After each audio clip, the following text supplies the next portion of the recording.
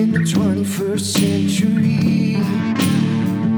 Hard-working people working hard for you and me. Moving higher, time and time again. Through the years you'll find us here. Moving higher. Hello and welcome to Moving Iron Podcast Wednesday Show with my good friend Brent Carlson of the Dryland Farmer Podcast. How you doing today, bud? Pretty good, man. How's it going in Denver? It's not too bad. You know, it's those mountains here. I didn't realize that John Denver's not full of shit. So Have you gotten Mile High yet? no, there's plenty of places right around here to do that. There is no lack of weed dispensaries within the Denver airport. So even in the airport? Mm-hmm. So what is the Right atmosphere around. like there as far as that goes? It's just all over the place? Yeah, it's there. I mean, it's pretty. I mean, there's dispensaries all over the place. It's not. There's no lack of gummies or weed or whatever. I mean, it's everywhere. Yeah, but anything you want, they've got it. So, you know. Do people just walk around stoned? No, it's not like that. I've never experienced that when I've been here. But you do, like, you'll be walking downtown or something like that, and you'll get the fresh scent of marijuana. Marijuana, yeah, which does not exist. There's no such thing as a fresh scent of weed. Brings you every time I walk down the street. I'm like, college. There it is. First time I ever smelled it, I was a senior in high school at a Third Eye Blind concert. That would have been a good place to do that. That's for sure. I mean, it was so on the nose you wouldn't believe it. But I had no idea what it was, and it was an Amarillo at the Civic Center, and these chicks were just sitting in a circle, just hitting this freaking, looked like a freaking $50 or size cigar they were toking on, and I mean, just freaking hammering down on it. Got the old Philly out, huh? Man, I mean, dude, they were puff pass, and I mean, geez. I was almost gagging. I'm like, what the hell is that? Who's burning kosher weed in here? Yeah, I'm from the country. Yeah, it's that was my first time. Went to some Pantera concerts, some heavy metal concerts when I was in high school, and it never lasted. It never lasted very long before the lights went down, and all of a sudden, just the smoky haze of marijuana started drifting across the Kansas Coliseum there. But it was hell, they weren't even. This wasn't even. They weren't even up yet. The lights were still on, and they were hitting it. I couldn't believe it, man. Brave souls. Yeah, looked like Jenny from Forrest Gump. It might have been. With her and her hepatitis C or whatever she died from. And gave to Forrest Gump and her son. Yep. Full-blown AIDS, I think is what she had. Yeah. So. Oh, man. All right, man. So you had So just the premise here of what we do on the Wednesday show. We have a premise? We have a sort of a premise. Before we get too far down that path, Brent, tell them about the Dryland Farmer Podcast and where they can find you at. Well, the Dryland Farmer Podcast is a little bit like this show. We talk about a whole lot of different stuff. Our show is a little more solely comedy involved. We try to ridicule anything that we can find on the internet or in real life. And at this point in society, the internet and real life are starting to merge into one huge, nasty creature. But I got a co-host, Landon Nolan. He's at NoTwitLandon44 on the Twitter, and I'm at Trader Brent. And we usually drop our shows every Wednesday, so we kind of roll over on top of this one, I guess. But we've, like I said, we're just kind of all over the place. We find subjects. This week we're covering butthole tanning. And let's see. Exciting. Did you see that story? I've seen stories about that, but not maybe the particular story that you're talking about. Yeah. So we talk about that, and then we found a couple of interesting. It was kind of a crime beat episode this week. There's a couple of brothers in Kansas that got busted, and one of them was already in jail for a stolen SUV, and so the brother drove over to the police station to bail him out in another stolen SUV. So needless to say, they got reunited. And then another story out of Canada. And I don't want to give too much out, but there's an escalator and a arrest involved. So, and like I said, we're just like the Moving Iron Podcast. We're all over the Global Ag Network and everywhere you can find podcasts, Google Play, iTunes, and all that good stuff. So, good times. And you can find the Moving Iron Podcast on the Global Ag Network, just like Brent had talked about. And also, I guess we're on, what's it called? Eat Farm Now or whatever?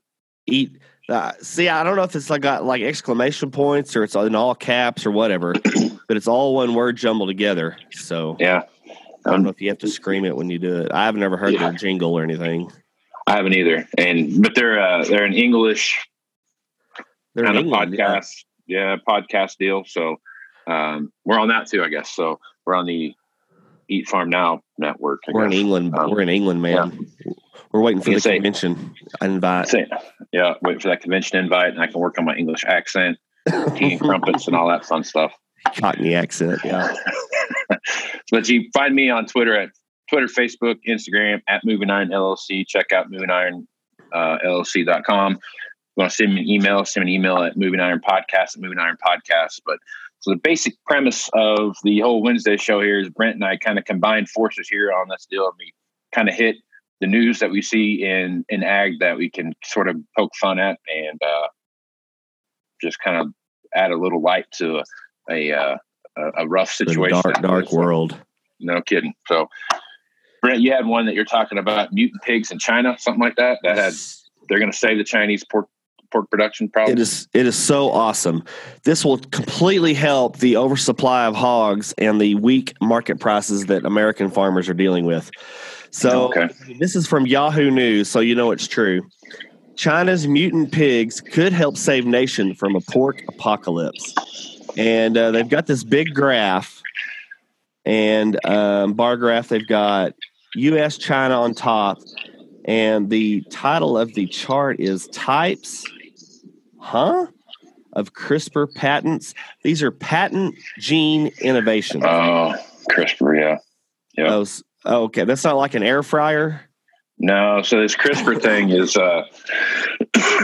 for now. Remember, folks, I'm an equipment guy, not a genetic engineer. Whatever, yeah. I'm just so bear with me on my explanation of this. But basically, what CRISPR is, it's a gene splicing thing where they can splice genes together, and they can do they can use it to splice out like cancer genes and those kind of things that they know exist inside the human genome and everything else.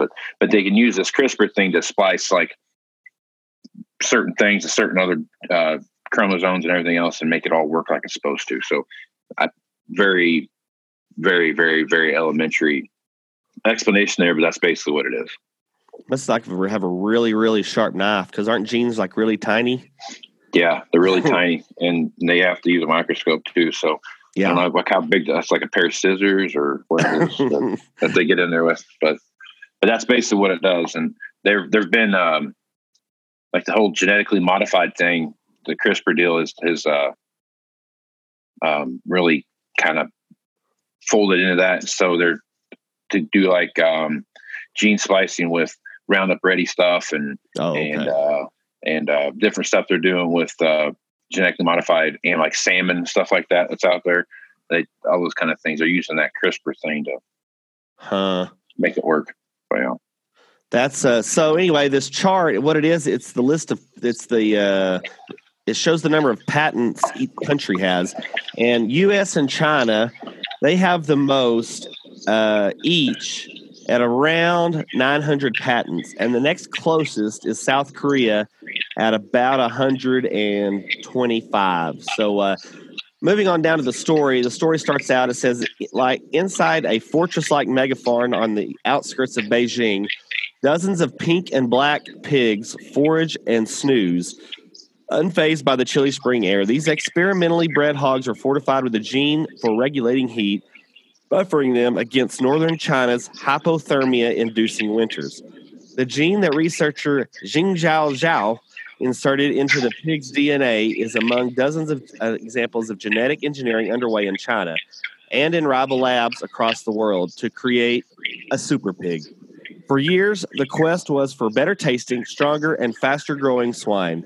Now, in the wake of a devastating global outbreak of African swine fever, the more crucial need is to safeguard food security and keep hogs alive. So do you think like these hogs are going to get capes or like secret identities or anything? Well, I think Marvel, is it Marvel or DC that does the X-Men? But anyhow, they're going to be, I don't know. They're going to have a whole series of X-Men now that are going to be farmers, pig farmers, and they're going to be like mutant superpowers, and these pigs are going to have equal powers. And it's just, it's going to be a whole thing. So before we started, we were trying to figure out how to say this word, and it was the porkocalypse. This is pretty much, I would say, any kind of apocalypse in our future. I would have to say this is one of the foreshadowing issues that would say, yes, the apocalypse is here. When you have mutant pigs, because I'm sure there's a Stephen King novel that's got to have mutant pigs somewhere. Yeah, apocalypse. Yeah. Yeah, the pork apocalypse. The thing about the whole pork thing and the African swine fever deal, the African swine fever has the moniker of Africa in the start, but it didn't start in Africa. It started in China. So I don't know how they can do it. The biggest issue that we have right now when it comes to food safety and everything else, and that's why so many people come to the United States to get whether it's grain or protein or whatever it is that we have a highly regulated system that says, hey, this is how we make sure we don't get African swine fever. And these are the protocols that we follow. These are the checks that we do through the USDA and FDA and everything else to come up with this stuff. And when you still have mom and pop pig farmers in rural China that are, slopping 3 pigs in the backyard and with zero containment, health issue and whatever else, you're going to have crazy stuff like this happen. Not to say that the U.S. hasn't had its share of epidemics kind of go through. PED not too long ago happened with when in our pig population. What was that, 3 years ago or whatever that was? That kind of swept through the pig herd, but we did a lot to maintain that and squash that and quarantine that. And even though the Chinese have talked about the stuff they're doing, they still don't have African swine fever under control in China. It's still out of control. So I guess maybe these mutant pigs they're making are going to have some kind of resistance to African swine fever and other flu-like symptoms that they have floating out there that could be detrimental to the overall health of their pig population. Wasn't it George Orwell that wrote about this in the book we all read in high school? Farm. Which one? Animal Farm? Yes, where all pigs are the same, or all pigs are equal, but some pigs are more equal than others. Yeah. This is that. This is Animal Farm. You're going to start walking on 2 legs and wearing suits and stuff. And sleeping in beds. Did you ever watch the movie Animal Farm? Seems like I might have, but I forgot. Wasn't it? It was made a long time ago. Yeah, it was like in the 80s. But yeah, the pigs, they started wearing like 3-piece suits, and like in the book, they started meeting with the people in town. They sold off the horse to the glue farm or the glue factory and all that stuff. So all that kind of stuff. But it's Can you imagine if they did that with cats?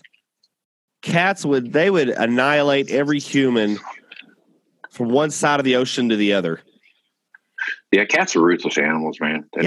I mean, they're just biding their time until they get big enough where they can take over.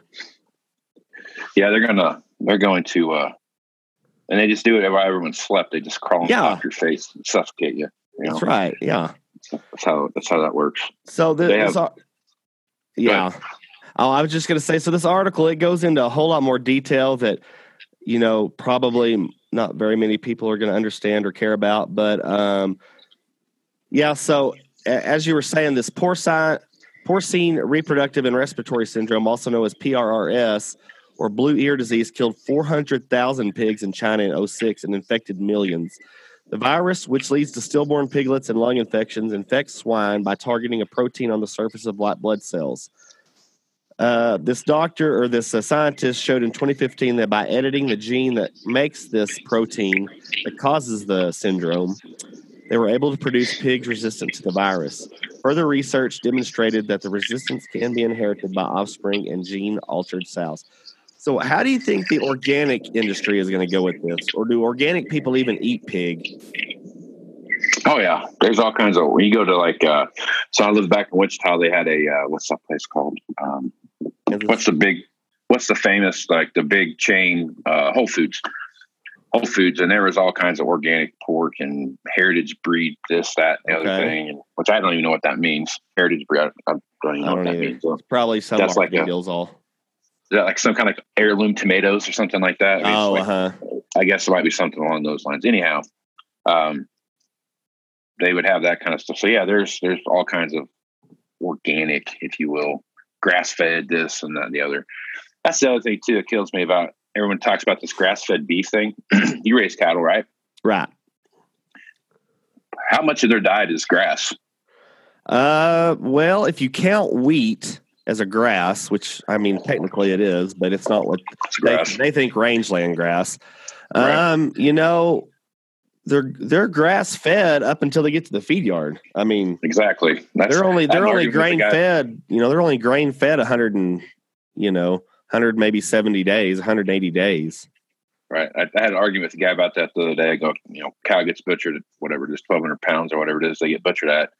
And I go, that last probably 400 pounds that they get put on in the feed yard or whatever it is they get put there is that's where the corn comes in. It's the entire 95% of their life is all grass hay or something, that they're getting fed. I go, so if you want to think that the cow gets born eating corn all the way through till it dies, you couldn't afford to do that. So well, they wouldn't grow either.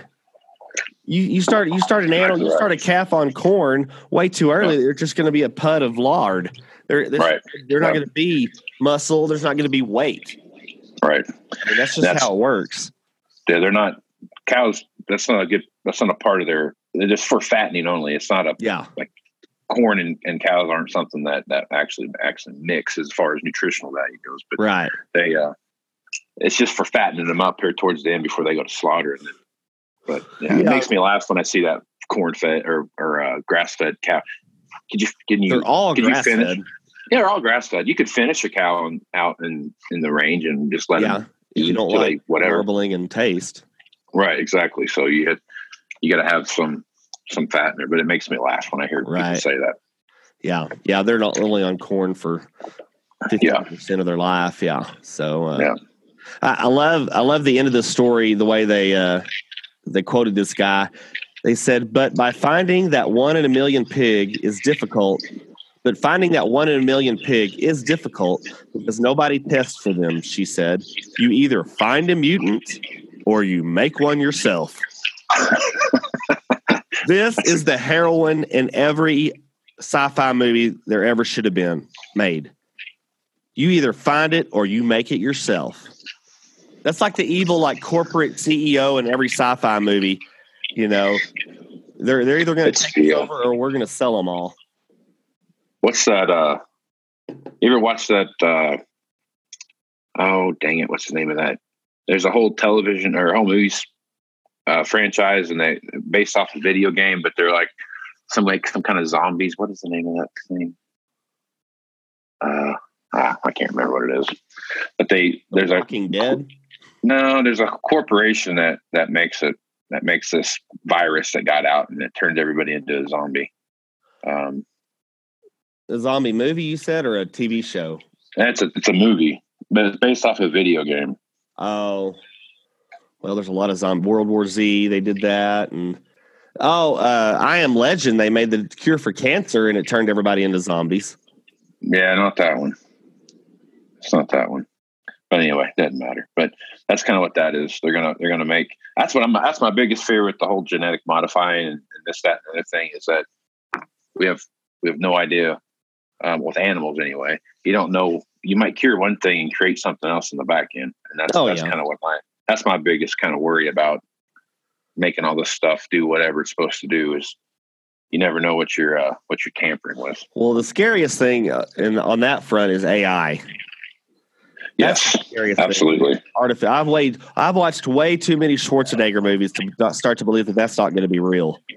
That's a great documentary, Terminator. That kind of lays that whole thing out. But you're right, man. I sat through presentation the other day about some, I can't remember what it was, but it's something to do with surveying and how they used IBM's Watson artificial intelligence to take all this information and then they spit back out and shows you how crisp and clean you can kind of start predicting what people are going to do within like a 95% accuracy, which I don't know how they measure that, but you know, that's the same thing that like Amazon does that. You know, that's their big things. They claim that they know what you're going to buy before you buy it. Right. And they can start kind of positioning different things that you're going to be interested in right when you start looking at it, and kind of start looking at like the Boston Dynamics robot, you know, and those kind of things. Oh yeah. That video, the deal that was like jumping on boxes and stuff. Yeah. Oh God, that was so freaky. It was like everybody was saying it was fake. It was fake. It was fake. Like, okay, let's say it was fake. Why is that so unbelievable at this point in time? Of course it's possible. And by the way, what in the hell hotel are you staying at? Because what the hell curtain and wallpaper is that? Are you staying at a Bonanza Inn or what is that? No, I'm at it's pretty contemporary wallpaper, bro. It looks like it's from a 1987 Motel 6. No, it's the put your glasses on. I don't think you're seeing clearly. It's the Gaylord Hotel in Denver. Yeah, I bet it's gay. Well, they have a Gaylord Texan in Denver. Yeah, hell, that's about as fancy as it gets. They just built it like 2 years ago. Wow. Well, they must have went to a bunch of garage sales to wallpaper the place. I think so. It does have a very. Now that you mention it, I'm kind of looking around, and a lot of the furniture in the room is very, very classic. I guess the best way to put it. Classic. Okay. Like this lamp I'm looking at right here looks like something my grandparents had when I was a kid. Do you get free HBO? I don't know. I haven't watched TV yet, so I'm sure you probably do. Yeah. I'm not even asking about Wi-Fi. I'm just see if they give you HBO yet. No, they don't give you free Wi-Fi here. This is one of those you got to pay places. Yeah. Whatever reason they got to clip you for the Super 8 gives you free Wi-Fi, and then you go to a place like this, they charge you $10 a day for Wi-Fi. Right. Yeah. You know, it's a pretty low end place if you get free Wi-Fi, which is you would think the opposite, but yeah. Absolutely. Stuff. Crazy thing. Well, what else is on your mind, Brent?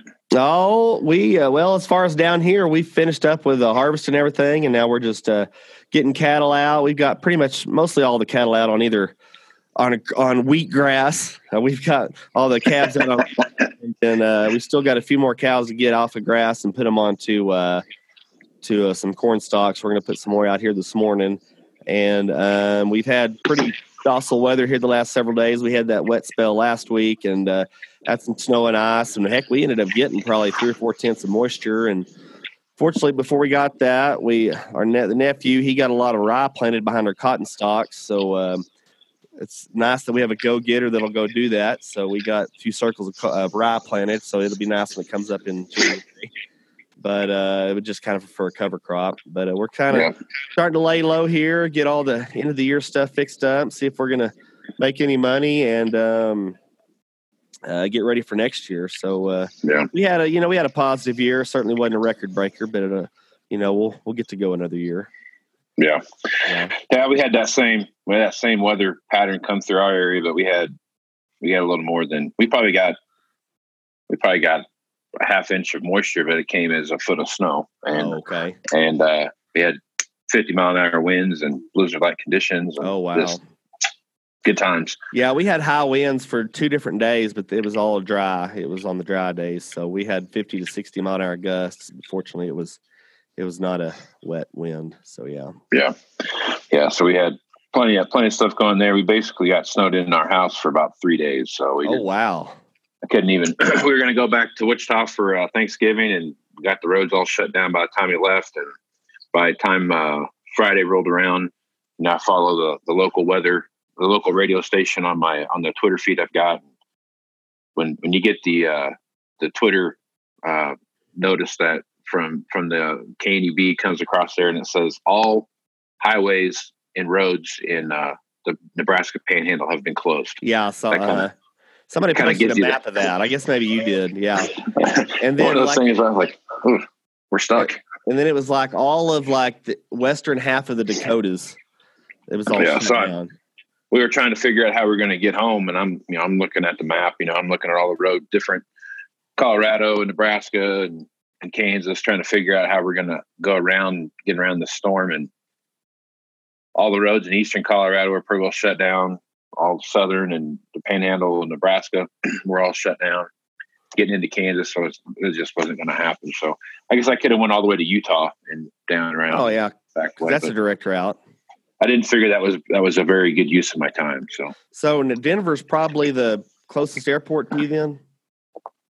Yeah, there's a little airport in Scottsbluff, but yeah, it's the biggest airport close to us. You can get out of Nebraska and Scottsbluff then? Yeah, they have a commuter flight that goes from Scottsbluff to the Denver airport. How long a flight is that? Like 30 minutes. Oh, okay. Yeah, so it's not too far. We fly to Amarillo. Of course, it's they go to Dallas or they got a non-stop. Yeah. It's funny, they have a non-stop. They've had a non-stop flight to Vegas out of Amarillo for years now. It's pretty wild. But used to you could fly. It was just Southwest.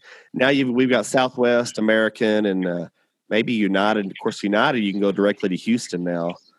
I'll never forget one time I was flying United, and I forgot where it was I coming from. But whatever the case was, I was the planes were extremely late, and so I got into Houston, and so we got on the plane to Houston. It's one of those kind of regional jets, one of those 80 seaters or something. It's like, well, guys, we're a little behind, so we're going to kick it in gear a little bit. And we got usually if you flash, of course, you never get to fly straight to Houston. Most of the time, you have to go to Dallas first, but we got from Houston to Amarillo in like an hour and 20 minutes. And normally it takes at least 2 hours. Right. They laid the hammer down.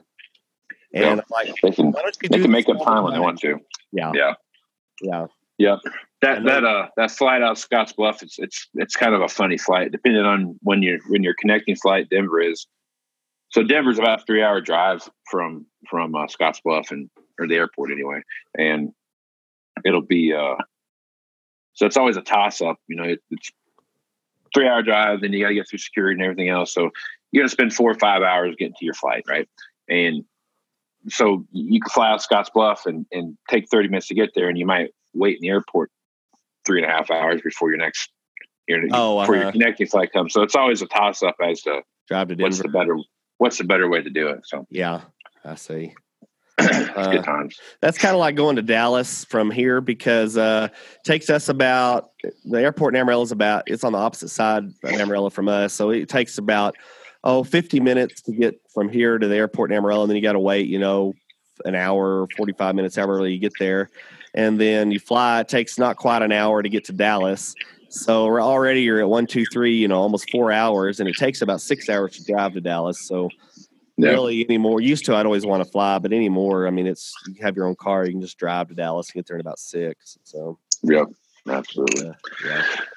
Absolutely. All right, man. Well, I feel like we've solved most of the world's problems here today. So, any last things you want to throw out there before you shut her down? Well, if the porkopolypse happens this week, it was good knowing you. Yeah, it was. Yeah, you too, Brent. Man, it's been great. Been great working with you over here the last couple of years here. So, although I did get bit by a show pig back when I was in junior high, so they might allow me in their clan or whatever, their cult or their herd or whatever they call it.